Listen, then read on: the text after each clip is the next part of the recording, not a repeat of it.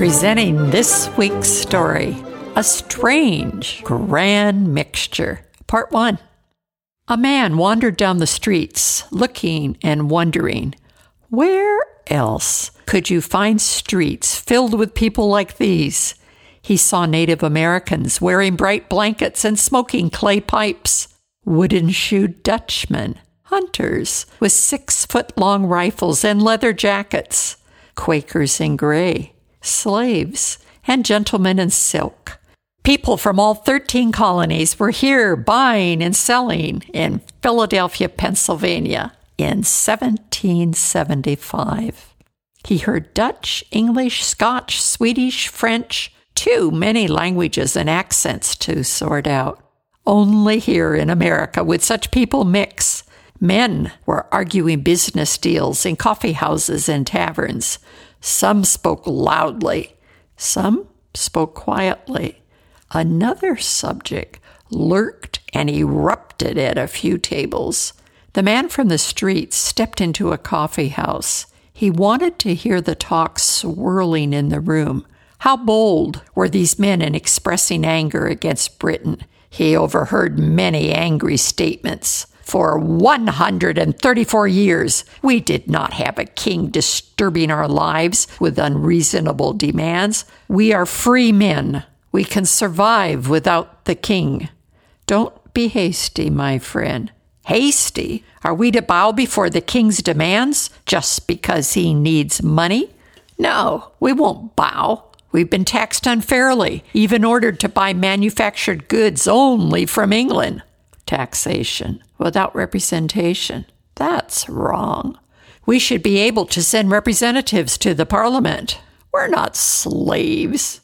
I don't need to be told what I can buy, who my customers will be, how I will worship God, and where I will live. I left England to get away from that domination. My home has been violated. I've been forced to house soldiers. I have a right to privacy in my home. Yet the king insists that we find room for his soldiers. We must obey his orders. We owe allegiance to King George and the authorities God has placed over us. Don't be simple. God expects us to work for justice. Yes, we have been patient too long with injustice. We haven't worked together. Each colony has had its own government and been under the king. We must unite. We can send representatives from all 13 of the colonies to our own Continental Congress. There we will decide what to do. A voice agreed. Let's hope that works better than the Boston Tea Party. Remember what the British did afterwards? Sure, they had been putting our merchants out of business. We dumped 342 chests of their tea into the Boston harbor. King George was so furious, he closed the harbor so people could not get enough food and supplies. Shipping was forced to stop. Town meetings halted and soldiers placed in our homes. An old man declared, I'm a loyal subject to King George, and I will not tolerate this treasonous talk. Another person asserted, I'm American, not British.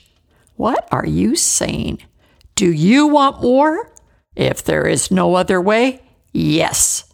Men got up and left. This talk was getting too dangerous. The curious stranger had watched and listened. He concluded, this strange grand mixture of people is moving towards war.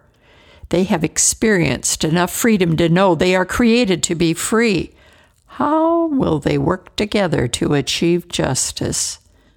This is Barbara Steiner. Each year on July 4th, Americans celebrate the Declaration of Independence, which we will explore in Part 2. Please check out thisweekstory.com.